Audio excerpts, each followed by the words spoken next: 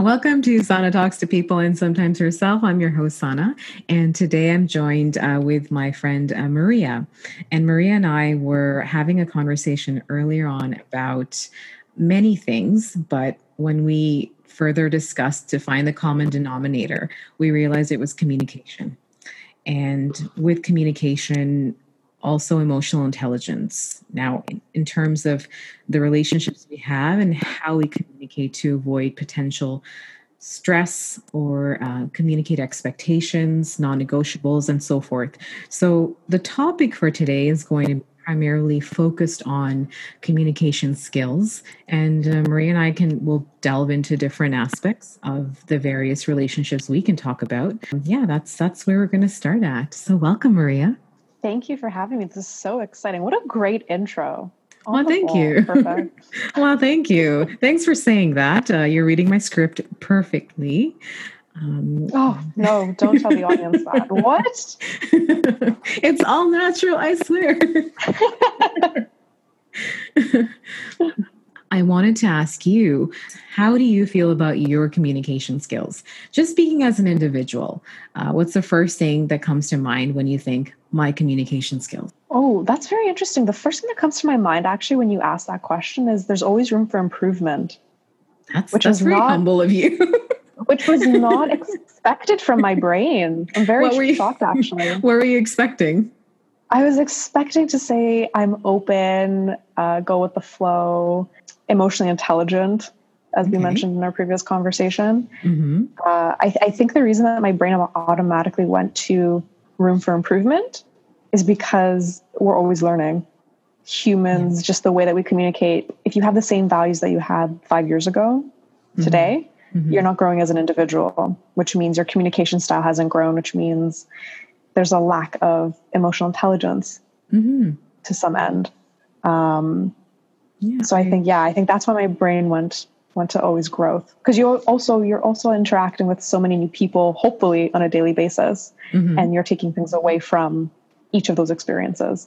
Now, going back to that's a good point. The only way we learn, well, first and foremost, it's absolutely true. The minute you stop learning, you die pretty much, right? If our brain stops working, we stop learning. If our brain dies, we're technically dead. I mean, not to get morbid, not to get morbid or anything. But okay, bringing it back to what you were saying, I do like that. Yeah. And when the learning and growth stops, you're faced with arrogance, you're faced with pride. If you think that you've learned everything that you've learned, it's a really confusing place to be in, because you're going to be hit with disappointments left, right, and center. So that's a really good point. I just wanted to comment on that. But the second thing I wanted to mention is, of course, you said when a person's interacting, hopefully with different people, and that's a great point too, because how do we learn? Well, we learn by talking to people, meeting new people and new experiences, right? And every minute of our lives, every hour, we're evolving. So imagine you're somebody who's lived in the same neighborhood their whole life.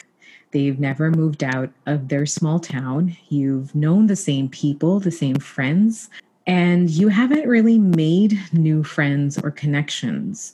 Aside from maybe you go to work and maybe the mentality is, oh, I'm not at work to make friends, because hey, who's heard that before, right? I'm at work to work. So this person is going to be, it's a hypothetical scenario, but objectively speaking, they would be at a disadvantage in terms of their communication skills. The experience and the people aren't automatically given.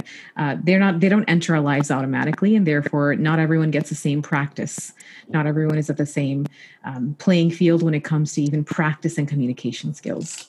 To your comment about people communicating with others, it's not even that there's going to be a lack of conversation or communication. It's also going to be a lack of connection, because when you are in an environment that is essentially an echo chamber to your own thoughts and ideas and perspectives, you are only going to be able to interact with a certain number of people who hold a certain type of belief, right? As opposed to if you're traveling, if you're going out, you'll be able to speak to a wide variety of people and also connect with them and build a genuine connection. Whereas to your point about how people say at work, I'm just here to work, I don't want to make friends. Who says you can't be friends with people that you work with? Who said that? Who made that rule? Who made that law? it's just this mentality of professionalism versus non-professionalism environments. Again, right. What does that mean? Right? I don't know the opposite term for that, but do you know what I mean? Yeah, I think, in employers' defense, my guess is that they want to draw a boundary to prevent future biases. But here's the thing, one cannot completely control human emotion or communication or interaction. To put a bottle or a cap on that is impossible.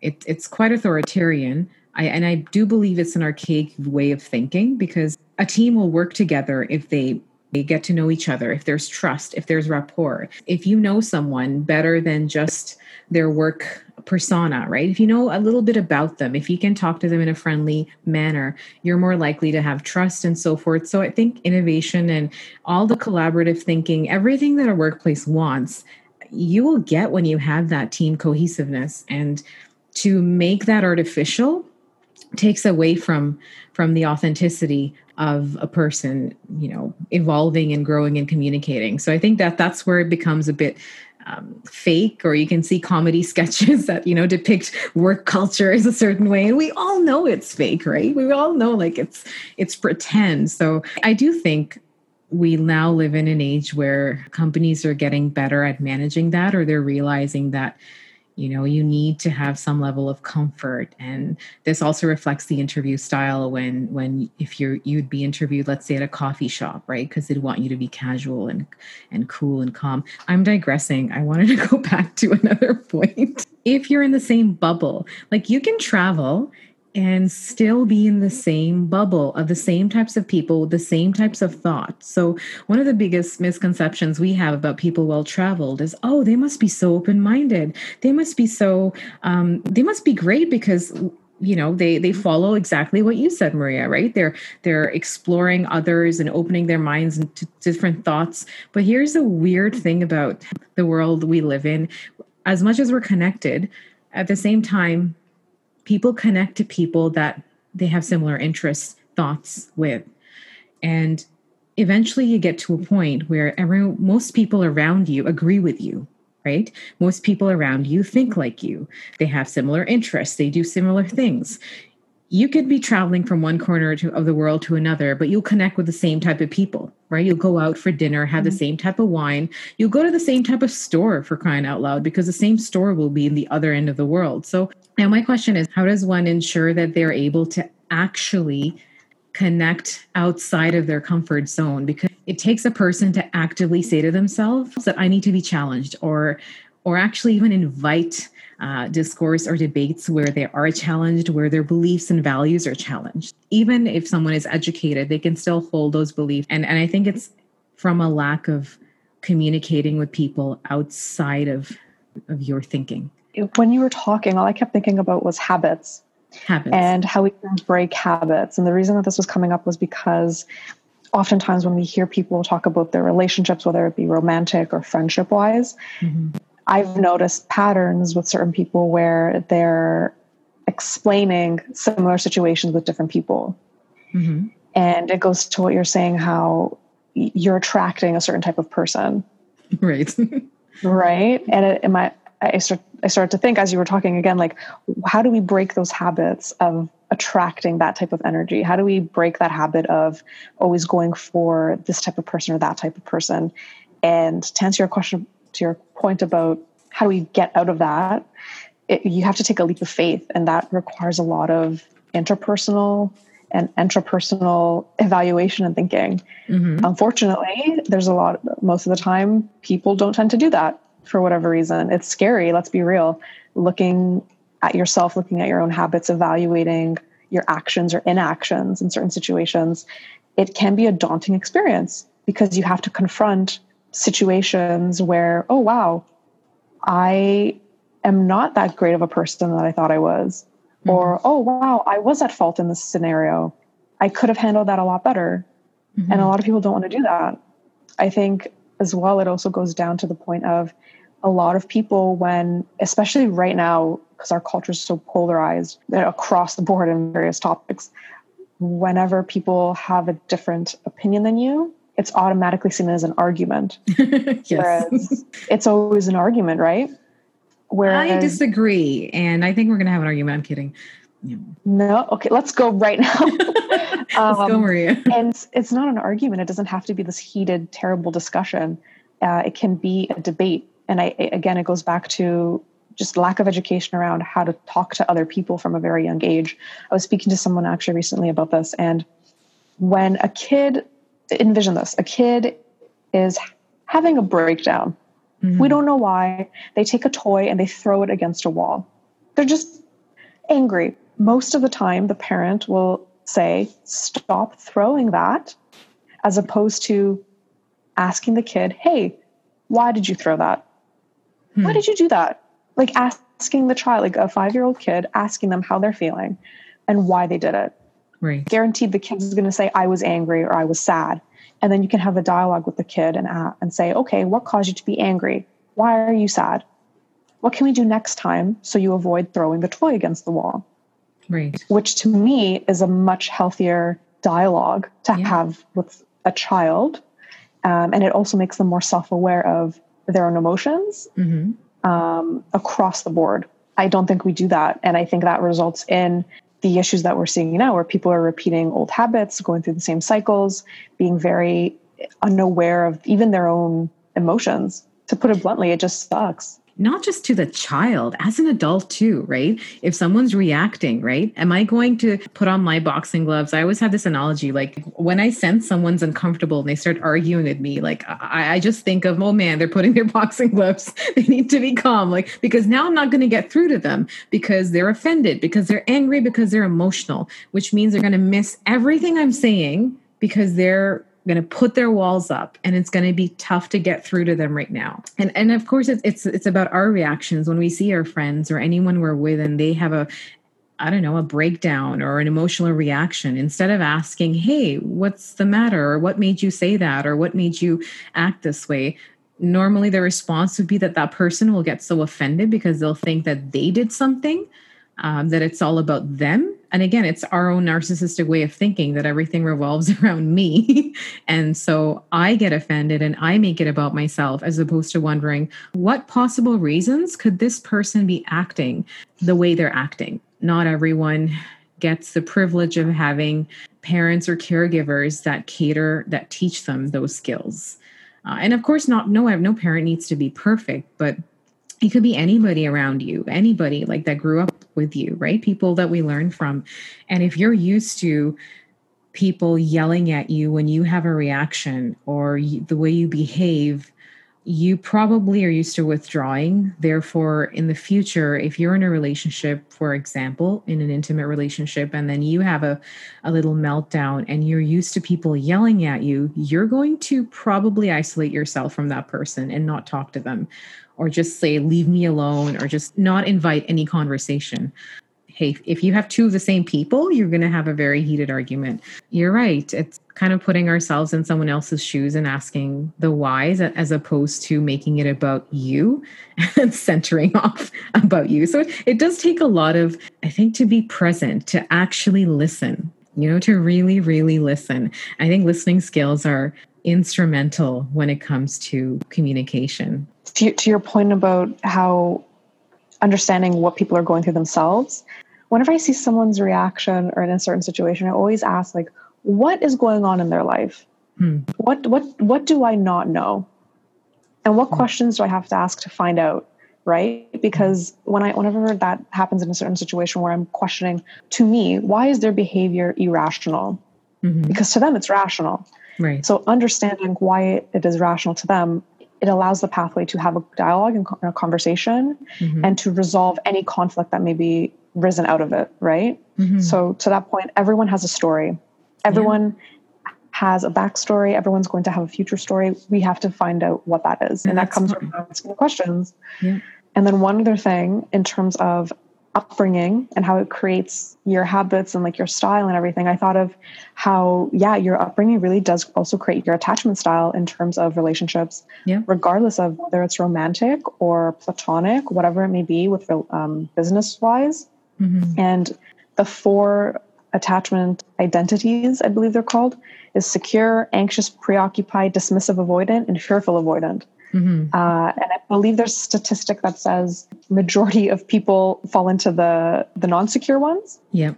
Which goes to say how much work and progress we still need to do in terms of understanding ourselves in the context of relationships and with others. Absolutely. Yeah, the attachment style, the attachment theories is a great place to look at when evaluating our relationships. And really inwards, right? Like this is intrapersonal skills. And as you mentioned before, it's a very hard thing to do. It's a hard pill to swallow. And I think particularly if you have a lot of pride, right? Because first you have to be aware that something is wrong. So you can't just say, I'm perfectly all right. It's just them. It's them. It's them. Like how many times have we heard that before? Or that kind of attitude, right? You have to get through that barrier first to say, well, wait a minute. Something's not right with me. Let me look into it. But how do we get there? Whenever I have conversations with people about that too, my thought is always, you sound like the common denominator though in all of these situations. What? Have you thought about looking inwards? Yeah, exactly. Like it's good. Okay, give you the benefit of the doubt. Okay, let's say like someone else did something, but it's also like, what was your role in the situation, right? Yeah. And I always have so much more respect for people who come forward and say, hey, I messed up. I could have done this better. I'm sorry, whatever the case may be. And just owning up to any situation. And then again, having just a dialogue. It's just about talking. Yeah. Absolutely. And for whatever reason, people don't want to do it. I was speaking to a friend. She actually asked me a really good question. And it was, what's the difference between being vulnerable and oversharing? And my gut reaction was oversharing is you want to be heard, whereas being vulnerable is you want to be understood. And I think a lot of people right now, they want to overshare because they just want to hear their voice. And we can have another conversation around social media, for example, and how that's really amplifying. Yes. We can have another conversation about how that's really amplifying the self-centeredness. I was just talking about that in my previous podcast, Manners and Consideration. And we're talking about manners and just being considerate, like much to what we just hit right there. And we went back to social media and the culture that creates, it's a very narcissistic, self-centered, self-indulgent culture where it is about you, and your attention is monetized, right? Attention is the new currency and it is monetized. And when it's monetized, I'm now questioning the authenticity of the content that I'm hearing, because if I know it's all about money, then it's not genuine. And to your point, when you're saying it's about oversharing, then I think this oversharing it's about, are you a brand? Are you a person? Can you merge the two? Even if you merge the two, you're trying to sell a particular lifestyle or a product. And in this culture of oversharing, often I'm hearing from certain people is that they don't want to feel alone. So they like to connect with others. And here's the thing, what you said was a very excellent and eloquent way to put it. Do you want to be heard or do you want to be understood? Because we can share surface level things. I can overshare so many surface level things, but if I truly am vulnerable with you, I'm going to go a bit deeper, like past the surface. And so for an example, take the timing for today with our podcast, right? The timing was a little bit off. And then I said, no, I have to go outside. I have to get my walk in. So you were going to be a bit late. And then I was a bit later. And when we met up, I said, listen, I am sitting all day. I'm working a lot and I start to get really bad anxiety if I don't go out for even 20 minutes to get the sun. And that's an example of being vulnerable, because now I just disclosed to you something very personal, as opposed to if I was on Instagram and I just like posted a picture of leaves and be like, oh my God, fall. And then, people like, oh, great, Sana's outside enjoying the sun or enjoying the daylight. So there's a big difference. It's a very inauthentic way. This oversharing is not authentic. And I think everybody in their heart of hearts knows that they want to be understood.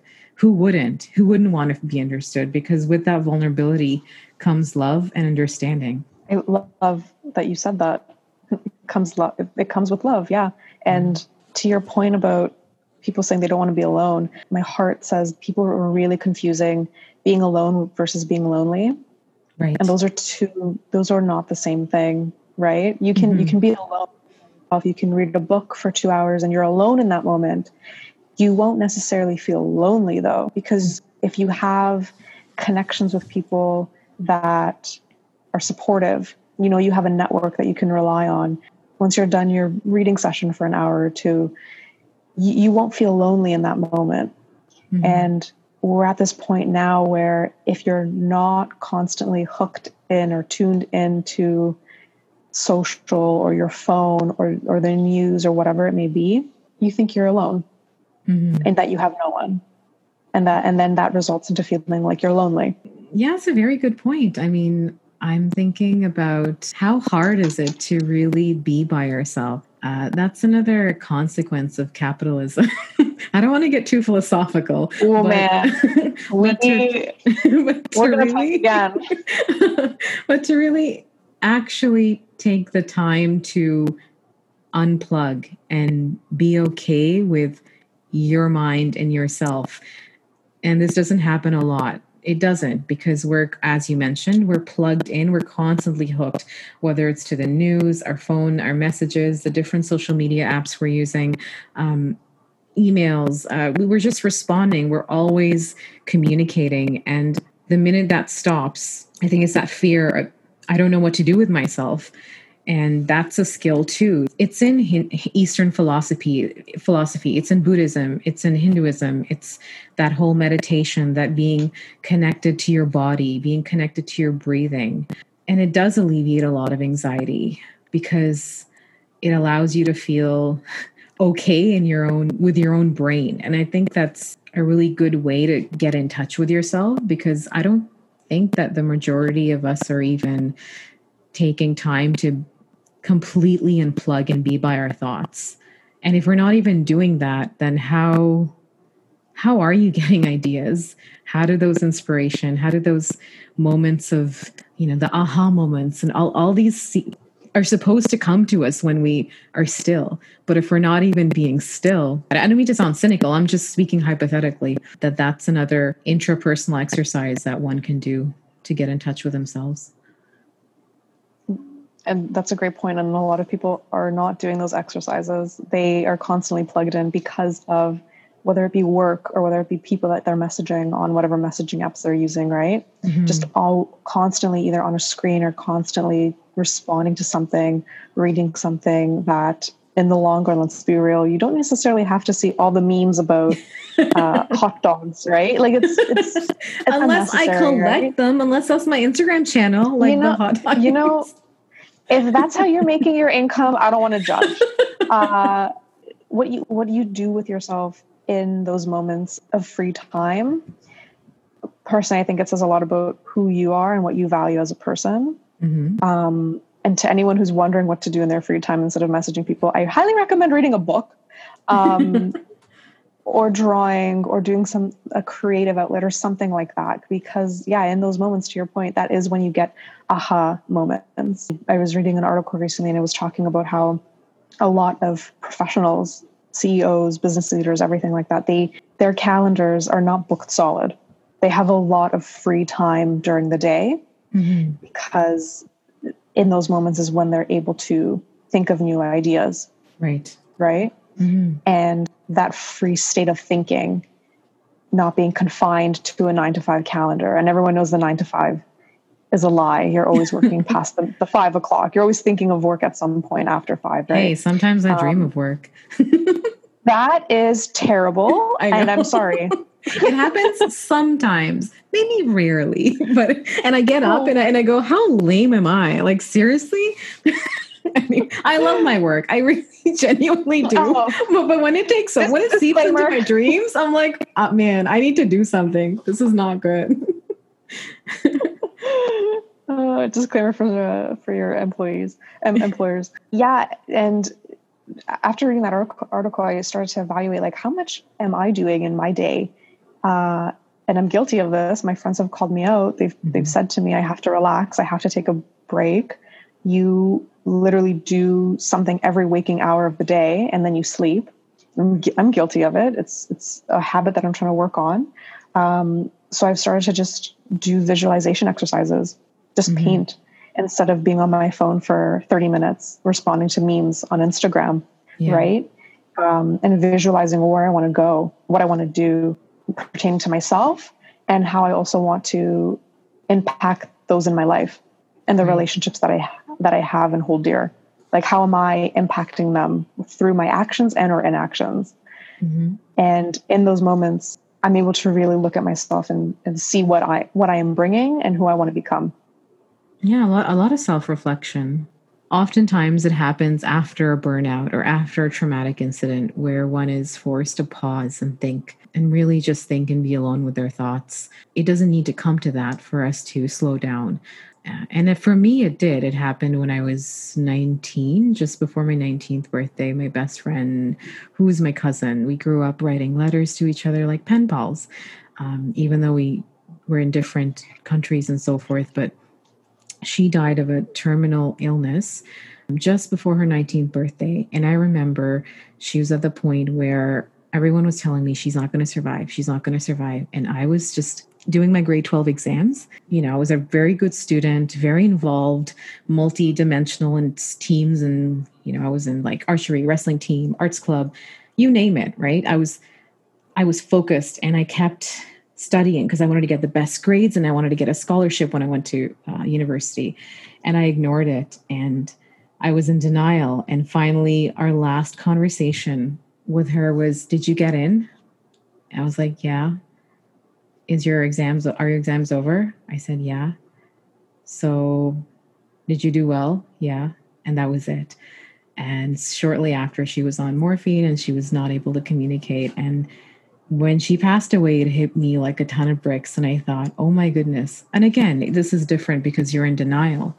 But that moment, I completely, like a switch went off. I became from this go, type model, type A personality to someone that really slowed down and looked around as if for the first time in my life, I knew that life is finite. And I started paying attention to the relationships and really cherishing them and actually noticing that I had not done enough in my life to nurture and build relationships. So when I really should have taken a year off of university, but knowing me, I was like, I'm going to be fine. And I went to my first year and like totally flunked a bunch of courses, still passed. But my approach was now, I'm getting to know people and learn. And anyway, so this lesson was pretty harsh for me. And I do know to slow down because I do know we're all going to die at the end of the day. So sometimes even if there's a conflict, my mind goes, yeah, we're all going to die. So it's okay. It's like, you get to be a certain level of chill because you're like, it's cool. So yeah, I'm just rambling now. But I think another point I wanted to make really quickly was the accountability part, which really gets me. Honestly, it really gets me. I think part of this self-awareness or intrapersonal communication is knowing when you've been wrong and apologizing, just taking accountability for something that you did. It's not very hard, but it seems to be very hard because it's my biggest pet peeve and I'm encountered with it all the time. Now, what does that say about me? I am very highly sensitive and in tune to others' reactions around me. Sometimes people say too much. But the one thing that really gets to me is honestly this accountability. Like, it's not that hard to say I mess up, like you mentioned. How does one get to learn that? First, I want to make a quick comment on the death thing. I'm sorry about your friend. It's terrible. In relation to our society, we are just go. We don't think of death. We always think of it as it'll happen to someone else. It won't impact me, right? Until it does, which is the unfortunate thing. And then that's when you start to learn and realize, oh, this is real. That's not just in movies, it's not just in books, it's not just in TV, right? Right. And that goes into the conversation of being emotionally aware and understanding the value of human life, which a lot of us don't until it's either too late or until you kind of are forced to. And I want to plug this app that I have no stake in whatsoever. I just think it's a really good app. It's called We Croak, and it's an app that reminds you every day that you're going to die, and it has a quote that pops up. What? And We Croak? Listen to me. We croak, yeah. We gonna die. And Oh the my entire goodness. premise around it is essentially like when you are told, when you are reminded of the fact that you are going to be non-existent at one point, you will die, you will stop breathing, no more making an impact, no more talking to people, you are that much more likely to enjoy life, to embrace in conversations you may not previously wanted to embrace with. Be more open to those dialogues. I see. Because Open-minded, yeah. you're more open-minded because you realize, wow, okay, yeah, this is life is short. How can I make the most out of it? And also it reminds you to just relax because we're gonna if something bad goes wrong at work, right? Yeah. So I just want to plug that. That's hilarious. Thanks for sharing that. No worries. All about sharing. Sharing is caring. To your accountability question, in terms of how do people take accountability, I think it goes back to people's upbringing. To be completely transparent, depending on how their parents handled relationships. I know, for example, if you see your mom and dad, how they argue or how they have a conversation will impact your conversation style, right? Same thing with accountability. If one of your parents or one of your relatives is often dismissive to the person they're talking to, that may rub off on you. Right. Or you may be more hypersensitive to a situation where you feel as if you're being dismissed and you don't want to be that in that situation. So it goes back to upbringing. And for people that want to start taking more accountability, just being more aware of their own actions and how they're impacting other people, I think is a good start. Yeah, exactly. Yeah. It's very simple when you think about it, being aware of your own actions, but at the same time, it's taking the attention away from you, right? It's saying, well, how are others being affected by it? So funny enough, to learn about you have to put yourself out of yourself and then look from outside, or be open also to the criticism that others give you, because we're terrible at that. Just generally, we're not very good at pointing out our flaws. Only the people that know us very closely know that. And when they tell us, we don't want to hear it. And typically, some people only get it from their families. But it is somewhat of a blessing to be able to hear that and constructively think, oh, interesting. That's, in improving yourself or your skills, you may ask the person, well, why do you say that? Right. Instead of reacting again negatively. There's for whatever, have you seen Tron? Yes. That movie. Yeah. It came out a very long time ago. I don't know movie. Why. Great soundtrack, amazing soundtrack. Yeah. For whatever reason, the only part of that movie that I remember, aside from the soundtrack, is this with the original quote, Tron? The remake one. Oh, okay. The second. Okay. There's this one quote, and for whatever reason, it's just stuck with me. And it's from one of the main characters, and they're trying to figure out how to solve the problem in the movie. I can't remember what they were trying to figure out. But the main character goes and turns to the other main character and says, I'm eliminating myself from the equation. And she was not focusing on she was focusing on the end goal. And let's say your end goal with someone is to resolve a conflict, right? Think of the ways that you can resolve that conflict and just remove yourself. How can you get there? Don't take anything personally. That's not how progress is made. So in a lot of situations, whenever something arises, I always wonder, okay, eliminate myself from the equation. How can I make this situation right? And oftentimes doing that really helps. Well, that's a very interesting point. I as a Tron fan, I'm trying to really hard to think which movie and what scene that's from. So I'm thinking that is the second movie, which was a continuation of the first one. The first one is so old and cheesy, but I still love it. You know what? Like it may not even be Tron. I could be totally lying to you right now. I'm pretty sure it was Tron though.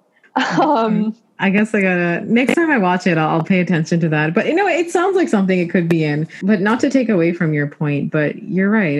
It's looking outside, looking outside. And I found the name of that song. It's We're All Gonna Die by Dawes, Dawees. Here for it. Yeah, so totally. I'll look up that app about mortality and you can listen to that song. Just to get back to some of the things we talked about, like a little recap, communication is essential in nurturing, developing the not just the interpersonal relations, but the intrapersonal relations. And that's, the relationship with yourself. And we did talk about how we need to take accountability to actually change something in ourselves, whether it's by, that app that you talked about. What was it? Something croak? we croak. We all gonna die. We croak. One technique was, thinking about our mortality or that life is finite and reminding yourself that you're not here forever, unless, you're somebody outside, the devil or someone or whatever you'd like to call it, that's immortal. I don't believe in the devil. Now I'm going on a tangent. But if you are immortal, that's amazing. Please tell us your secrets, or not. Maybe then you'd have to kill me. But you know what? I'm actually totally joking. Going back to the point, knowing our mortality. I am crying right now. So, oh my God. Number one is being aware of how our actions affect others, being aware of our mortality, taking accountability, and actually learning our attachment styles, and also paying attention to, I really like that example you gave of the kid, right? And I like these stories when you give examples, because that helps us think. We think through stories. If you see a reaction, if you see someone acting not the way that you expected them to, perhaps asking them what led them to act that way, as opposed to making it about you. And also, speaking of that, like disconnecting from the narcissism that we're all surrounded and bathing in, right? And that's disgusting. Hey, we're just taking just a cesspool of narcissism. Loving it. Don't you love that image? I know. I'm great with words. The beautiful sea of narcissism. I mean, it's just to take a step back and connect with your body, and perhaps look into some Buddhist philosophies or old, what did people used to do back in the days, or in ancient.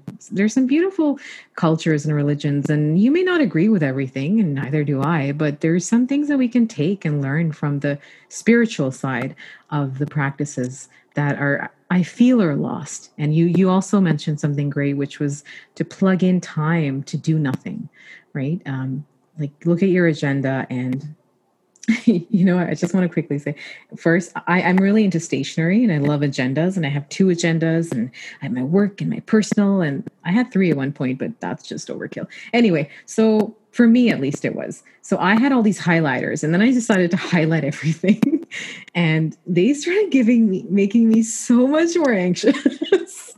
I remember buying them, and when I was so happy, and I color coded things, and then I just did not want to look at my agenda, and I wanted to throw it away. And yeah, lo and behold, I did throw those highlighters away because they gave me a headache.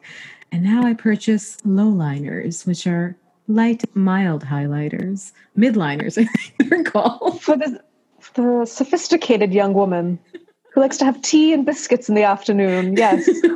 That's exactly me. I do like my tea and bickies, as long as they're I know. Yeah. So, thank you for describing me there. So yeah, I got these midliners, but anyway, like, to have, going back, to not have too much in your agenda, because it's supposed to be about our progression as opposed to completing a task all the time. And I think part of it is how do we condition ourselves and develop better habits where our rewards are given internally, where our validation is coming internally. Because the more we rely on the high that we get from the rewards, the more we allow that other source to control our validation.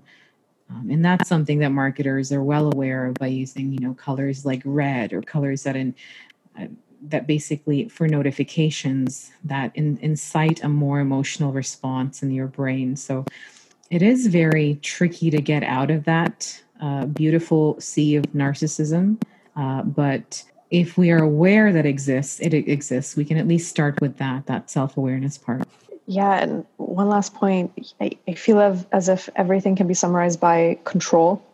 And to your point about the notebooks, it seems as if you're trying so much to control your day to day with the highlighters and the number of notebooks that you had, trying to control that, moving away from that situation and more so understanding that you can only control your reactions to people's actions, and having that calmness and that knowledge. To me, I feel as if you can do anything with that. Yeah, that's beautiful. Well said. Really well said. And it reminds me, I mentioned this book to you. You asked me once, what's the book that you recommend? And I love, one of the things that I really like about you, one of the many things I love about you, you always come up with really insightful questions randomly, right? And you message me and I'm just like, what? And I'll actually start thinking. So it was The Four Agreements by Don Miguel Ruiz. And it's a beautiful book, filled with wisdom. And he just talks about 4 principles. Be impeccable with your word. Don't take anything personally. Don't make assumptions. And always do your best. Everybody I recommended the book to really liked it. And it's basically everything that you're saying, that control, right? That whole assumption bit, the doing my best, but also move away and understand that I can't control. I don't need to control. I can just do my best, and my best can be very different. Yeah, but yeah, thanks so much, Maria. Any other thoughts that you had? Final thoughts?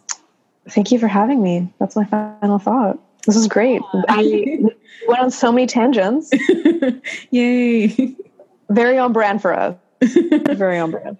Totally. Love it. Thank you so much for joining. Not that gender matters, but you are actually the first female guest in my podcast. Represent. Okay. Yeah. Again, I do not care. It's just a few people pointed out, hey, Sana, do you have any girlfriends? Oh, hey, Sana, do you talk to women? I'm just like, you know what? I do. Okay.